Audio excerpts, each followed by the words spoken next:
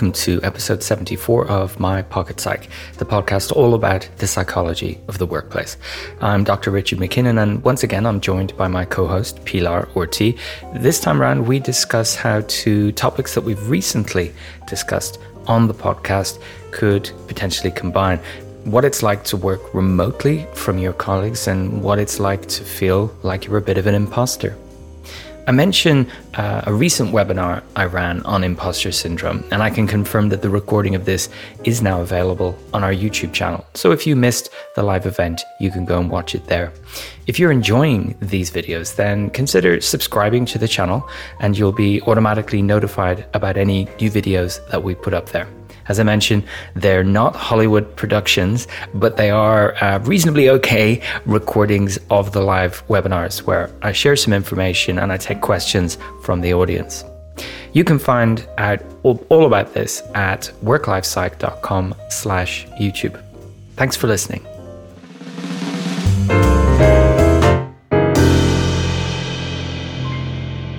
Pilar, hi, how are you? I'm all right. Just all right. Yes, no, I to be honest, I'm good. Thank you for asking. I hope you're doing well too. Yes, in fact, after a few days of pretty crummy weather here in London, I managed to get some morning sunshine before I came into my office and walked along the docks, and it was really, really nice, and I'm glad I did because it's had another turn for the worse since I did it. So I managed to soak up some really nice but unexpected sunshine before I started my working day. It makes all the difference. It does. It was beautiful this morning. I also got that walk at 9 o'clock. I try and avoid 8:30 because I've got all the school traffic, both the cars and the people walking. So it's really nice. Yeah, the sun is absolutely wonderful. I'm practicing what I preach with my daily walk. I realize when I'm doing resilience-based work with teams or individuals, we talk about these small things a lot. And so I don't feel very authentic if I don't follow through myself when I talk about it. So it's nice to get these things done before you get too busy.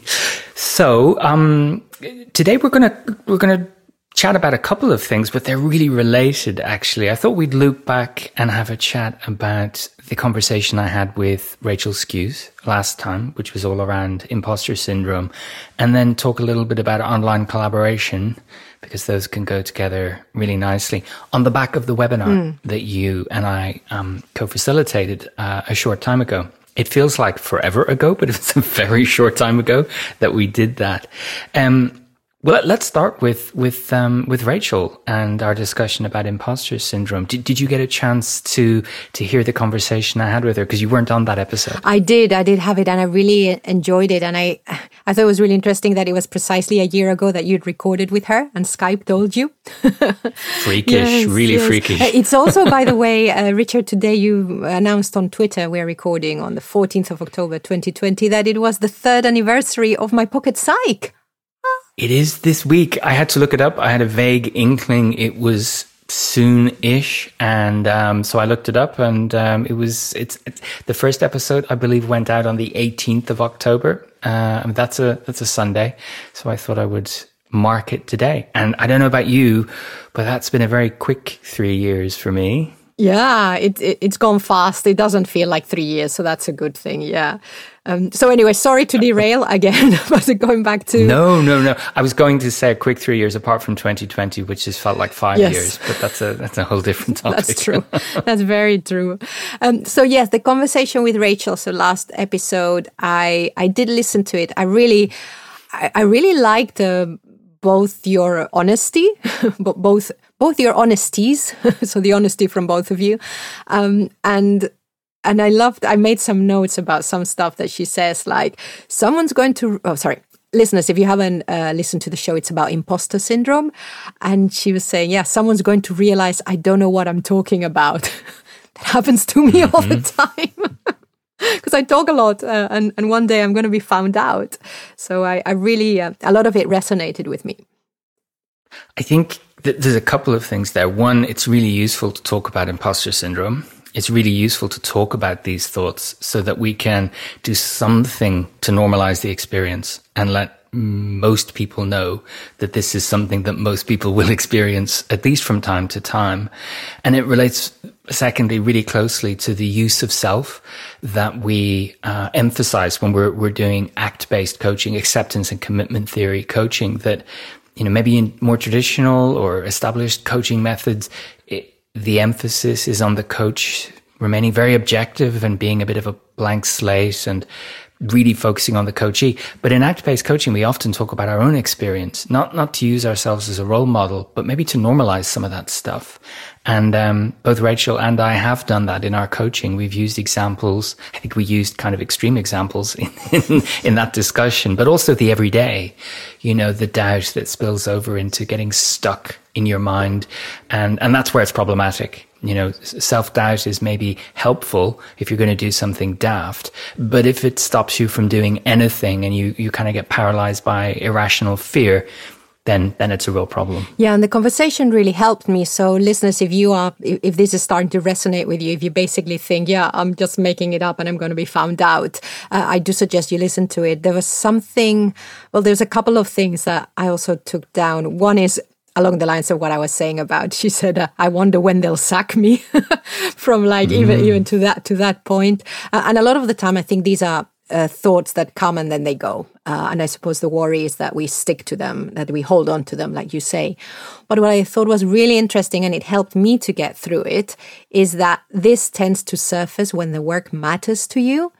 And I thought, okay, so actually I'm going to now embrace that I'm having these thoughts, because it means, okay, I care, I still care, I want to do my best. So even just that conversation, it helped me to process some of what I'm going through along those lines, and actually just go, okay, well, there's an upside to why I'm having those thoughts.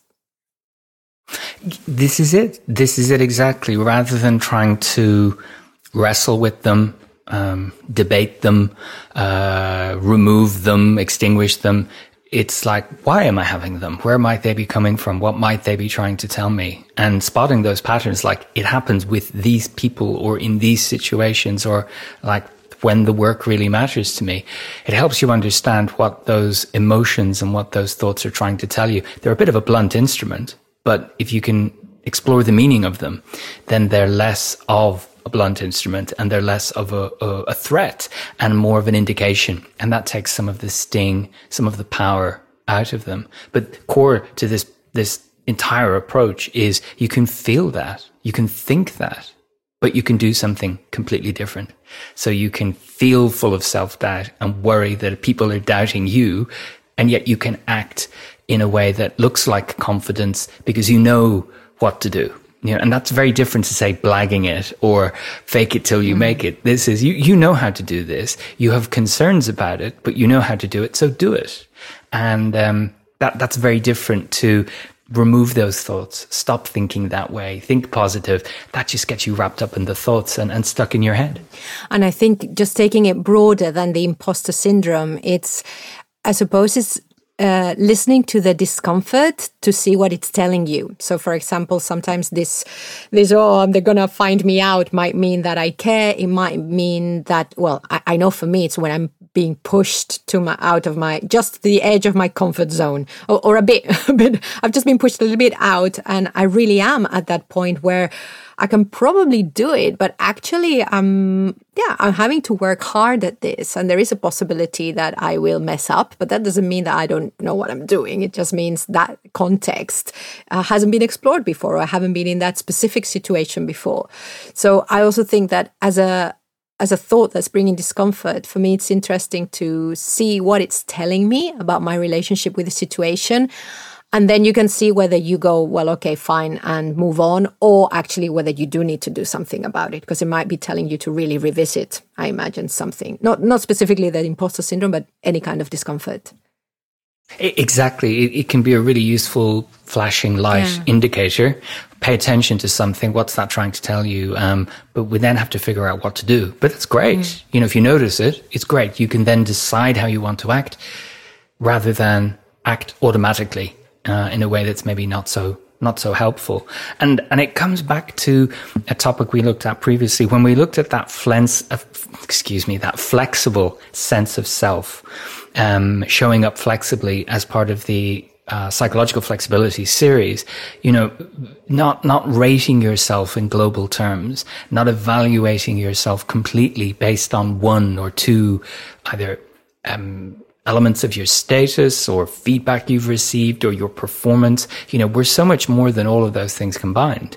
But it's very closely linked to this, along the lines of, I'm only as good as the last piece of feedback I get. Mm-hmm. And even then, I doubt that feedback because it's positive. So there must be something else and I'm missing out on it, So being able to see yourself as much more complex and interesting than whatever it is that you're hung up on. Mm-hmm. And I think it was a really interesting point that Rachel made that, being challenged as to whether this is a syndrome at all, if it is such a general experience. And I think like most things, it's on a continuum, that for some people it is hugely problematic and is holding them back in terms of life, success, happiness, fulfillment. And then there's many more of us who have blips along the way when you are kind of gripped by concerns about what other people think of you as a person rather than your work. And I think for me, a big life lesson working has been to be able to distinguish between those two things. Someone could give you an enormous amount of feedback on something you've produced, but that does not equal feedback on you as a person. And being able to do that leads to fewer sleepless nights. Yes, that's true. That is very true. And then finally, I just encourage listeners, if you haven't listened to it, to listen to that episode 73, just to hear your experience, which I'm not going to tell again. But what happened when you were, I don't know how do you call it I can't remember how you say in English, when you've presented your dissertation. Oh, the Viva exam. Yeah. In Spanish, they say that you're defending your thesis. I don't think you. Yeah. People say that as well. Yeah. So I listeners, do go and listen to that episode, of course, for all these things. And it's a really nice conversation also, but also to hear this story from Richard. Well, I could chat to Rachel all day long, and we have obviously in the past done that. But thanks again to her for taking the time, especially as she's just started a new job and is really quite, active and focused on that at the moment. So that was really good. In between these two conversations, I thought of another example and I thought I might share it today. That's much, I think, lighter and funnier. But I was, periodically you clear out your wallet or you try and minimize the amount of rubbish you're carrying around with you. And I was kind of challenged by someone pointing out, why do you have this membership card of the British Psychological Society? I don't know anyone that carries that. You get one, that proves your status as a psychologist. I thought, I don't know why I keep carrying it around with me. But then I thought, maybe one day I'll have to prove to someone that I am actually what I say I am. And as soon as the words left my mouth, I thought, I need to get this card out of my wallet. It serves no purpose. And I can't, in the real world, think of a situation where I could prove my occupation with a piece of plastic. Wow. But that's an example of, my mind giving me these images of one day, this is the only thing between you and people not believing you are who you say you are. Brilliant. Very strange. That's brilliant. So listen, you and I did our first ever co-facilitated webinar a short time ago, and by that I mean the first time we'd worked together on a live webinar, which was great. And it was we called it about online collaboration, but in addition to that, it was in this phase we're going through at the moment with lots of people having to work at home. How can we better work in a collaborative and asynchronous way, if that works, mediated by technology, and what are the kind of principles that we could think about while doing this? And I have to say, it was a real eye-opener for me. I learned a lot in preparing this with you. And anyway, listeners, if you've missed it, and I can't believe you missed it, but if you missed it, just like all of the other Work Life webinars, the recording is available on our YouTube channel, and you can find that at worklifepsych.com/YouTube. Because the YouTube URL is insanely long and impossible to remember. So I have a redirect working there to send it to the channel. And I think it's the 8th of our webinars that's been recorded there. But anyway, lovely doing it with you. Pilar, what were your thoughts on the conversation we had and the topics we covered? Well, first to say, listeners can also Google, that's how I found it, Work Life Psych YouTube, and it will take you to the channel. Oh. Yes, it's one of those times that Google works beautifully, but maybe, try it, listeners, let us know. So, so what was interesting for me, as well as I love working with other people for a couple of reasons. Well, one, for me, it's a lot of fun. I'm an introvert, but I'm also a real native collaborator. So I've got that fight between wanting to do things in my own little world and also just getting energy from other people. And the other reason why I like doing stuff with other people is because I learn at the same time as I'm quite an introvert. I'm also I learn, but through experience. Usually if I want to learn how to do something, I do it rather than go and read about it. So preparing something with you when I'm used to a lot of what we were talking about, which is the asynchronous work practices in remote work, it was really beautiful to really go back to basics and go back to why are we even talking about doing asynchronous work? Why do we want to be using tools where we leave messages for each other and then come back to them a few hours or even days later? Why are we talking about that and giving it as an option to having lots of online meetings? So that made me really think, okay, I really need to, it's almost like stuff that I've been taking for granted that this is how you should do it, really go back and pull back and go, right, why? Why are you suggesting this to people who've never encountered this principle before to this extent? Because, of course, for those of us who've been using email as an asynchronous tool, which it was designed to be, we are used to it. We're used to leaving phone messages in people's, messages, not just can you call me, but also a long message with information on answering machines. We drop text messages all the time to some people. We've been dropping emails. So we're doing some kind of asynchronous communication is not unusual. I think to the extent that we need to do it when we work in a remote team, that was what was different. And I really needed to get my head around that. You've listed all of those media, those channels, and yes, you can use those in an asynchronous way. And yet we've all experienced it when people don't use it that way. And they email you and expect you to read the email just as soon as it lands. They text and expect the text back immediately. So I think it's really appropriate to go back to basics and say, what do we mean by asynchronous work? And how do we do that? And the work is there and it's done when people turn to it rather than everyone's doing it at the same time. And I think I used the phrase like a breadcrumb trail of information that when I go to the system, whatever app we use, when I go there, I can see what's been done. I can see why it's been done. I can see the questions for me. I can see the work I need to do. I can see the updates. I'm wholly independent of the other people I work with for that moment in time. And that's very different to if we want to do work, we all need to be at it at the same time. And I think that's one of the big problems that's come up. My big takeaway was the pitfall of trying to recreate the co-located physical office using this kind of technology. It just doesn't work.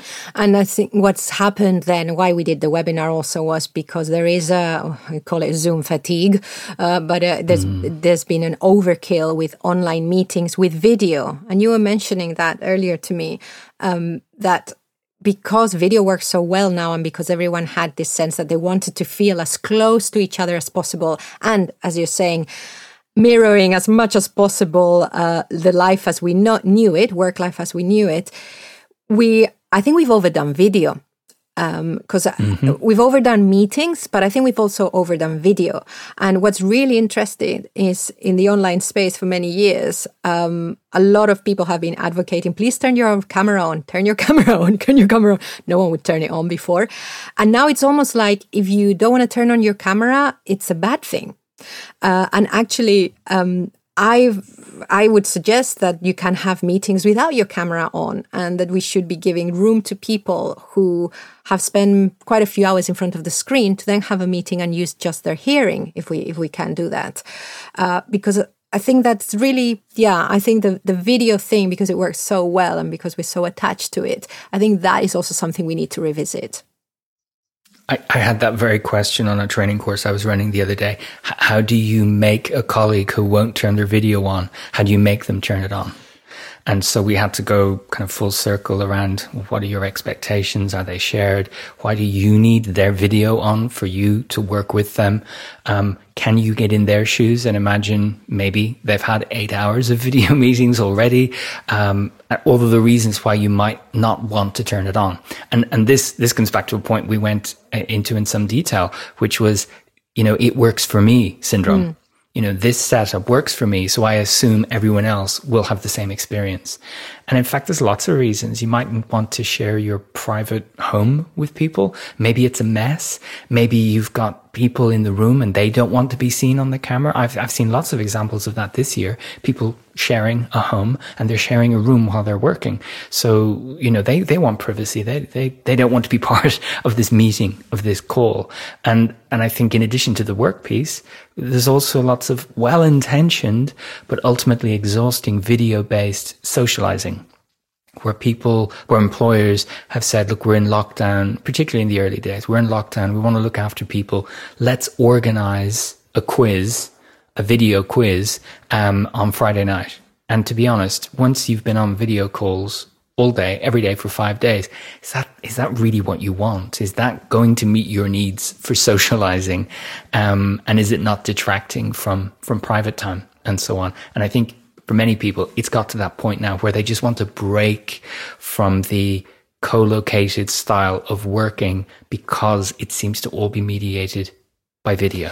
And that's more exhausting. Yeah, and on top of that, so we've got that, and I think we're already realizing that we can't translate all our conversations into video. And then we've got the asynchronous space, which is what we looked at in the webinar, which is how can we use spaces like Kanban boards, like text-based chat tools, which we use asynchronously, anything, whatever, documents, how can we use those? And I think that we need to even reconsider how we're using those, because if we just translate how we're working in the co-located space, we usually do something and at some point we communicate that we've done something. But in the asynchronous space, you can do that as you go along. Like you can be communicating about your collaboration in real time without having to have the other person. So it's not that we use the asynchronous space in the same way as we would have a meeting. We need to start to break down how we're working together. And I think and think about what information people need at different times rather than everything in the same space at the same time. I don't know if I'm making any sense. If I'm not, please explain it to the listeners. No, you are. And I think if we took the example we shared of Trello, it's just one app out there, but Trello allows you to dip in and out of different discussions without receiving all emails. The discussion is there for you to see if you want to see it.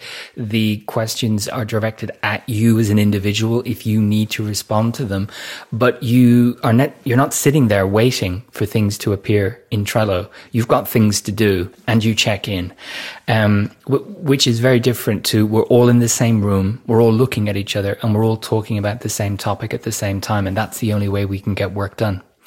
And you can use these online tools and be synchronous. You can be live, but it doesn't require that.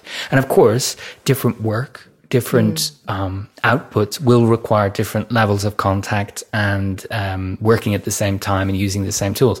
But it's probably going to be a mix, right? If there's more homeworking going on, there's going to be more people working separate to each other in a collaborative way, but not everyone can be connected to each other at the same time all the time. So there's going to have to be a level of this. And I think it's another example, and I said it previously, this is something people need to learn how to do, not figure out through making loads of mistakes and being really stressed out by it. And so I think organizations need to provide some direction. And especially if we're working in teams, we need to have that conversation, which can, to quote a word I used in the webinar, could be quite icky because we're not used to saying, oh, how are we going to communicate? Because we've been a team for maybe years and we know each other well and we don't need to revisit that, but actually we do. And the work is, you're mentioning the different kinds of work we're doing, the different levels of interdependence that we have between each other. other and our tasks. And isn't it a great opportunity to see, okay, what does our work require? Does our work require that we check in with each other in a stand-up fashion every day by video between 9 and 9:30? Maybe. Does our work require that we have an intensive co-creation session or discussion at the beginning of the week, and then we're just available to each other if we are needed, but we don't have to share in more real time? And now is the moment to do that. Now is the moment to go, what does our work need from us as collaborators? And not just what have we been doing, and especially not what we were doing at the beginning of lockdown, because that was very, very intense, and satisfying other needs apart from the work that was needed. Yes. I think we also need to see what, and like you always say, Richard, there's no right or wrong way of doing this. We just need to understand why we're doing certain things. Question some of those things, and for me, again, something I've been speaking a lot about with clients lately has been the concept of interdependence, and for people to think more about the nature of the interdependence in their team and between teams. So, to pick one very simple example, do we work in sequence? Are we interdependent in a way that I'm almost like on a production line and I can't do my bit until you've done your bit? Or is this more pooled? And we pool our outputs into something to make something. And just those two examples of the two different ways that interdependence can show up, that will have a huge impact on how we work collaboratively, how we use systems, when we're live, when we're asynchronous, when we work alone, and when we have to be in live contact as a team. You need to work through that thinking process rather than we're all live all the time. And this isn't even anything to do with trust as much as it is to do with familiarity. We're used to working many of us, in a co-located space when you can see everyone. When you don't have that, the context has changed. You need to notice that difference and change with it and find a new way of working, of using the technology that better suits the new context. And talking of interdependence, it's also interesting to see what the way in which we are dependent on each other for our tasks, how that is helping connection and sense of connection. So it could be that you're talking of sequential task, interdependence, where you do something, then I pick up, blah, blah, blah, blah. That probably means we don't need a lot of real-time communication. So maybe the real-time communication in that team can be that social time, because we're going to miss out, if not on that sense of connection. Whereas if we have reciprocal, for example, interdependence, where we have to be going backwards and forwards a lot, even asynchronously, then maybe we don't have to pay as much attention to having those other types of connection. So I think also, as we design the work, just see, okay, we need this kind of communication, and what is that going to do to our sense of connection, and then go from there also. Exactly. It is, as you say, taking a step back and looking at it from this new perspective and asking what's going to work best, not simply doing what we've always done or just falling into the habit of video calls for everything.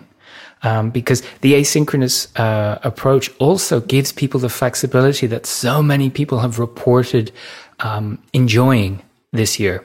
That flexibility of when they do the work. They're already working at home, but how they prioritize and organize their day, they don't want to give that up. And if you just copy a 9 to 5 or an 8 till 6 working day, then you're taking that away from people and you're forgetting how they're benefiting from that flexibility and how their productivity has gone up during lockdown.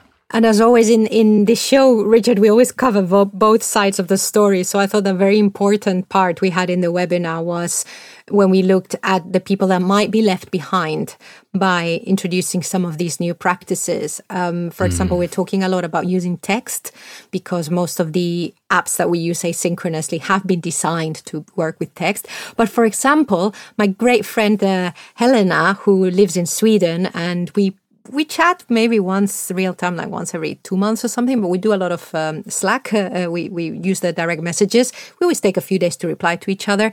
And over the last couple of days, we've left voice notes for each other. So we've just recorded it on our phone and left it there. And whenever she was ready, she read it. She also left me some pictures of some mushrooms she'd been picking.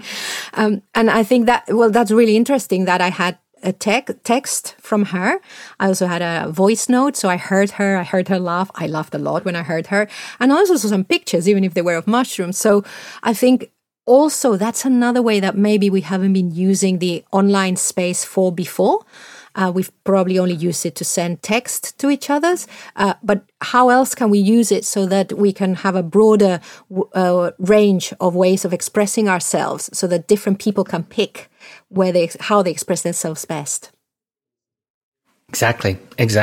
There are so many different ways we can communicate, share information, share content, make our points that ideally a team should be open to doing that. Whatever works, best is collectively, but also for the individual. We don't default to maybe what people have always done. Forgetting that diversity of approaches, never mind any other kind of diversity. Yeah. So, I really enjoyed doing that. I hope we get the chance to do another one together in the future. It's one of a series. We're going to run these through to the end of 2020, and all of them, cognizant of the fact that I know we have listeners all over the place, and 2 p.m. London time isn't perfect for everybody. All of them will go on the YouTube channel, so you'll be able to watch them at some point. And of course, all of those can be found on that. And by the time you're listening to this, I will have recorded another webinar, or run another webinar and put it out there, and that will be about imposter syndrome. Because these two conversations that we've had, both last episode and the one before that, really got me thinking about this topic and how people are feeling it at the moment. So if you've enjoyed the last two episodes and you think you'd like to know a little bit more about that, you can watch that recording that will be on the YouTube channel. And I want to offer people an interactive experience so they can ask more questions in a live environment. So that will be out there as well. Now, if you're thinking about other topics that you'd like us to cover, by all means, get in touch. Send us a message on Twitter at MyPocketPsych, or a longer one on the contact form at worklifepsych.com/contact. If you think there's something that we could do a good job of, webinar style, and make it nice and interactive, by all means, we'd love to hear. The program is being added to all the time, and these take place every 2 weeks. So I'm all ears. I love inspiration, and if it's relevant to you, then it's relevant to me. As long as it's something I can talk about. Let's keep it within the world of work. So, Pilar, anything else to add to these related topics of imposter syndrome and online collaboration? No, just get in touch if you have any further thoughts. I would love to hear from listeners. I think we have so many people who are experiencing this at the moment, and so many people who are maybe experiencing working at home for the first time. I would really like to hear how that's going for you. Maybe what the change has been like over the last few months. Maybe what you've learned about yourself, learned about your colleagues. What kind of rhythms, use of technology have you arrived at? And if you're running an organization or you're responsible for this kind of thing, I'd also love to hear from you. How have you implemented it? What have you learned over the last few months? Because, we were in a crisis. I think there's an opportunity to move beyond crisis mentality now and think about the lessons learned so that we could all have a better experience of that should we go into a lockdown again. So, Pilar, shall we wrap it up there? Yes, let's wrap up episode 74. 74. We're getting dangerously close to another big number. Wow, that could be a question for listeners. What should we cover in episode 100? Yeah, I thought you were going to say 75. Oh, no. Yes. Well, as ever, yes. at any point, let us know what you think we could focus on. We try and keep it contemporary, based on what's happening in the world. But there are also some evergreen topics that people are interested in. So have a look at what we've done before. If you want us to revisit anything, or you've got a perspective that's a little bit different on something, let us know. And if you are a practitioner and you think, you've got expertise in a certain area, get in touch and we can do an interview and bring you on the show. So, yes, we'll definitively wrap it up now, Pilar. Lovely to speak with you again. And listeners, as ever, thank you for listening.